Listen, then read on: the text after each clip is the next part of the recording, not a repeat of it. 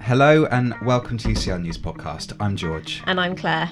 So we've been officially endorsed by the UCL Provost Malcolm Grant this week, which has put a little bit of a spring in our step. But despite the dizzying accolades, we've managed to put together another week of news and views around UCL. Yep, so this week we visited the Slade School of Fine Art to explore the wonders of plaster and how it's used in sculpture.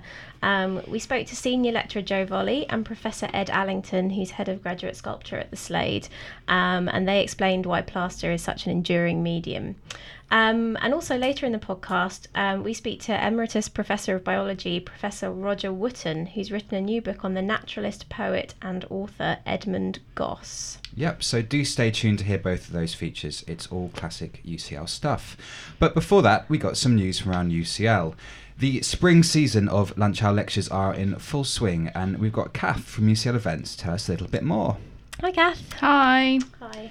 Hey, Kath. So, can you tell us a little bit more about lunch hour lectures, please? Well, lunch hour lectures are a chance for anyone to drop in and hear about the various interesting research projects which are going on around UCL. We run them on Tuesdays and Thursdays during term time. They start at 1:15 and they only last 40 minutes. The idea is that people can bring a sandwich and find out something new in your lunch break. The lecture's been running since 1942, so they're a bit of a UCL institution, and they're a free and easy way for non-UCL people to hear from some great academics. Brilliant. And who have you got coming up this term? Well, on Tuesday, 19th of February, we've got Wendy Carlin from UCL Economics, and she'll be discussing whether there's a solution to the ongoing Eurozone crisis, so pretty topical. We've also got an upcoming lecture on Scandinavian crime drama and Nordic noir for anyone who's a fan of The Killing. Oh, that sounds amazing. I think I might have to go along to that one. Yeah, so, good. definitely lunch hour lectures are going from strength to strength, and they're now also being live streamed in case you can't make it down to UCL in person. So do check out the events calendar for more details. Yeah, thanks, Kath. So, talking of the European Union, scientists had some very good news from them this week. An announcement was made that two projects, one focusing on graphene and the other on the human brain, have won what the EU are calling the largest Research Excellence Award in history. So, following a 2-year competition, the winning projects will each receive up to €1 billion over 10 years. That's about £855 million. And there's UCL involvement in both projects. It's an astonishing amount of money, it really is. And the Human Brain Project is planned to last 10 years and the cost is estimated at €1.19 billion. More than 80 European and international research institutions are involved in the project, including UCL groups at the School of Pharmacy and also in Brain Sciences. So the goal of the project is to basically pull together all our existing knowledge about the human brain and to basically reconstruct it piece by piece in supercomputer-based models and simulations. Yep, it's pretty big stuff. They're already calling the Human Brain Project CERN for the brain. Pretty good. And last but not least, it was inaugural George Orwell Day last week, and in case you missed it, UCL Special Collections were particularly in demand as they hold the George Orwell Archive, containing manuscripts, notebooks and personal items of George Orwell. The material was presented in 1960 on permanent loan by his widow on behalf of the George Orwell Archive Trust. Yep, the aim of the trustees of the archive was to make a research centre for Orwell studies, so bringing together all of Orwell's printed works, including newspaper items and his private correspondence, which will help later generations to understand the controversies in which he was involved. I think we should have a lunch hour lecture about George Orwell, Kath. I know, surprisingly, we haven't had one yet, but it could be one for next term, yeah. That'd be nice. John Sutherland, maybe. So do go to the UCL homepage or Flickr account. There's some really nice images of George Orwell throughout his life on there as well. Yep. Yeah, that's great. And so that's all the news for this show, but stay tuned to hear our feature on how sculptors at the UCL Slade School of Fine Art are using plaster in their work, and also a little bit about the history of the medium.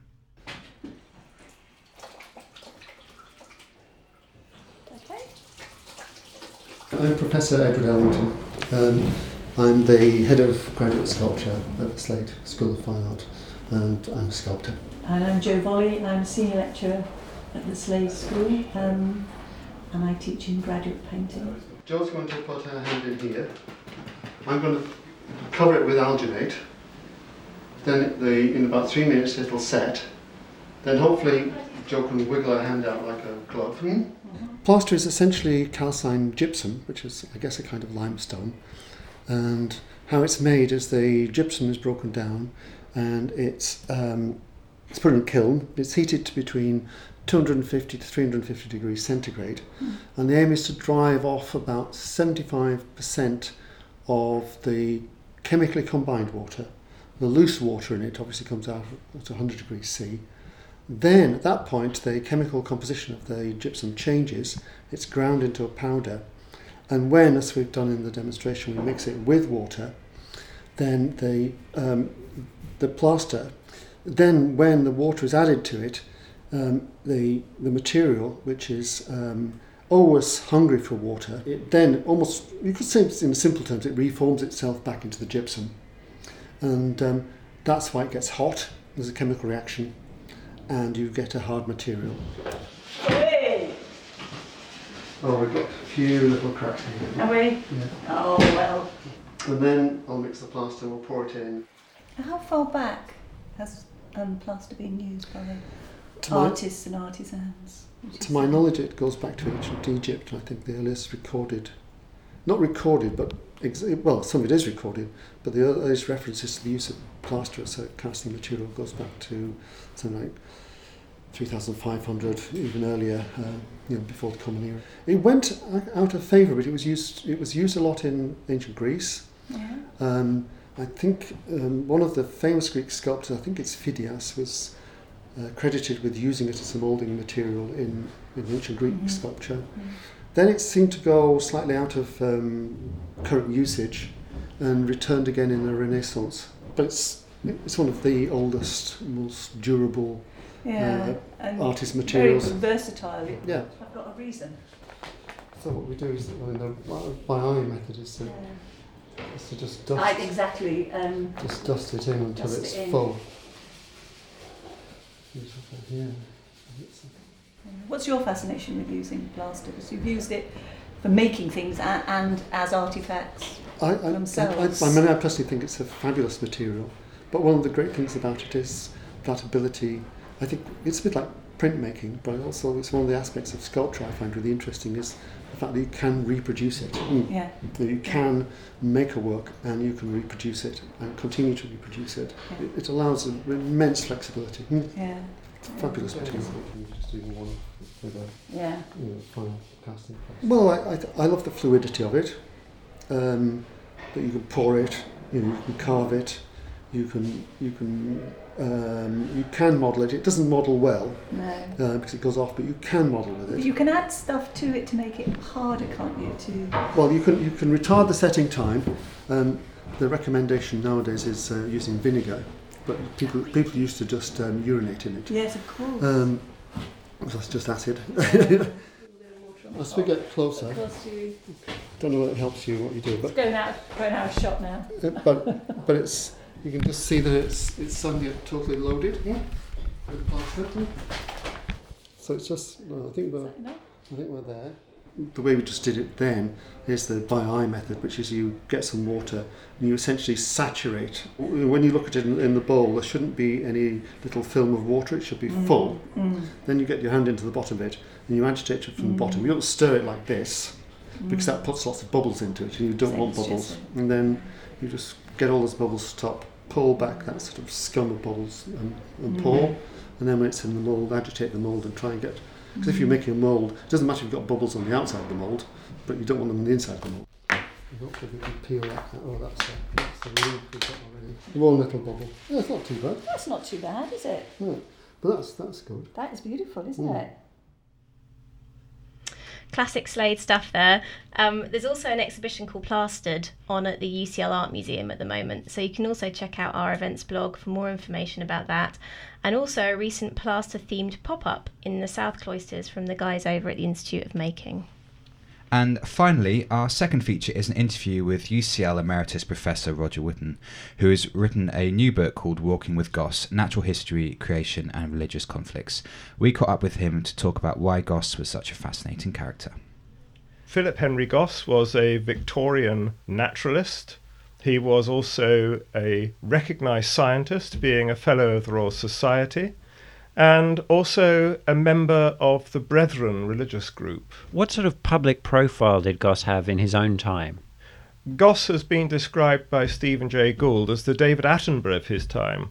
He was a very gifted communicator. He wrote well. He was capable of wonderful illustrations. He was trained as an artist by his father, who was a professional painter. And he also lectured and gave field courses, and amongst other things, and his books, he was also largely responsible for the development of the marine aquarium. Very difficult to keep animals alive in seawater when you don't have electrical aeration systems. But he managed devices, and he was responsible for the first aquarium at London Zoo. And many people saw that and became interested in having a parlour aquarium as a result of seeing that and reading his book on the aquarium. And he was also a pioneer in the use of amateurs using microscopes to look at very small creatures, and generally unveiled a lot of creatures to people that they'd never seen before. So he was quite influential. Well, it certainly sounds as if he was a very well-known individual, but I understand that some of Gosse's work generated considerable controversy during his lifetime. Yes. In 1857, he published a book which was called Omphalos, and the subtitle was An Attempt to Untie the Geological Knot. Henry Gosse knew very well about geological time, and the first half of that book gives a very good resume of ideas of geological time and the fossil record. But he also had a profound belief in the biblical account of creation in Genesis, and he had therefore a difficulty in explaining what he knew about, that is the geological record. And his theory was that all of the rock strata and all of the fossils had a prochronic existence, that is, an existence before time. So they were, in effect, created.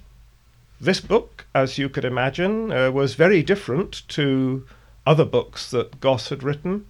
It alienated his friends, it alienated the scientific community, and it alienated the religious community. And Charles Kingsley, for example, his very good friend, would not allow his children to read it, and was really quite hostile. A general view was that God was telling a lie by putting all these fossils in place for us to see when they hadn't really existed. But Henry held firm. He had his beliefs. He was not going to compromise his beliefs. And however great a natural historian he was, his religion, and his very narrow religion, was always much more important to him than anything else. And it's been claimed that his strident beliefs led to some friction with his son Edmund. Indeed. Henry believed absolutely not only in creation and in the literal truth of the Bible, but also in the imminence of the second coming. So it was very important to him to keep Edmund close to him. And in this context, that means to become a member of the Brethren sect, of which Henry was a leading member. So Edmund, in fact, was baptized as a boy, which was very unusual and had to get special permission for that. And this made Henry absolutely delighted, because he'd always been close to Edmund, and now Edmund was saved. But of course, Edmund started to grow up. He started to question. He started to have his own views. And there became a distance between them. Edmund moved to London, where he took up a position as a librarian in the British Library. And he went on to become the librarian of the Houses of Parliament, became a distinguished literary critic and a commentator on the art world, and particularly sculpture. He met lots of new people, stimulating people. He was able to read books that he'd never been able to read before. He wasn't allowed to read before. And all the while, Henry would write letters asking him to keep his faith, to keep the narrow view that Henry had himself, and there was clearly going to be conflict between them. And that conflict eventually resulted in the book Father and Son, published some years after Henry had died in 1907. And it's that book which gives us the popular view of Henry Gosse. as being a somewhat religiously oppressive man, but it's only part of the story. He was lovely. He cared deeply for Edmund, but of course they did not share the same religious belief, and because they didn't share the same religious belief, there was a schism between them. And that's all the news we have for this show, but we'll be back in a fortnight with more news and features from UCL. But if you want to get in touch in the meantime, you can tweet us at UCL News or email us at mynews@ucl.ac.uk. Bye!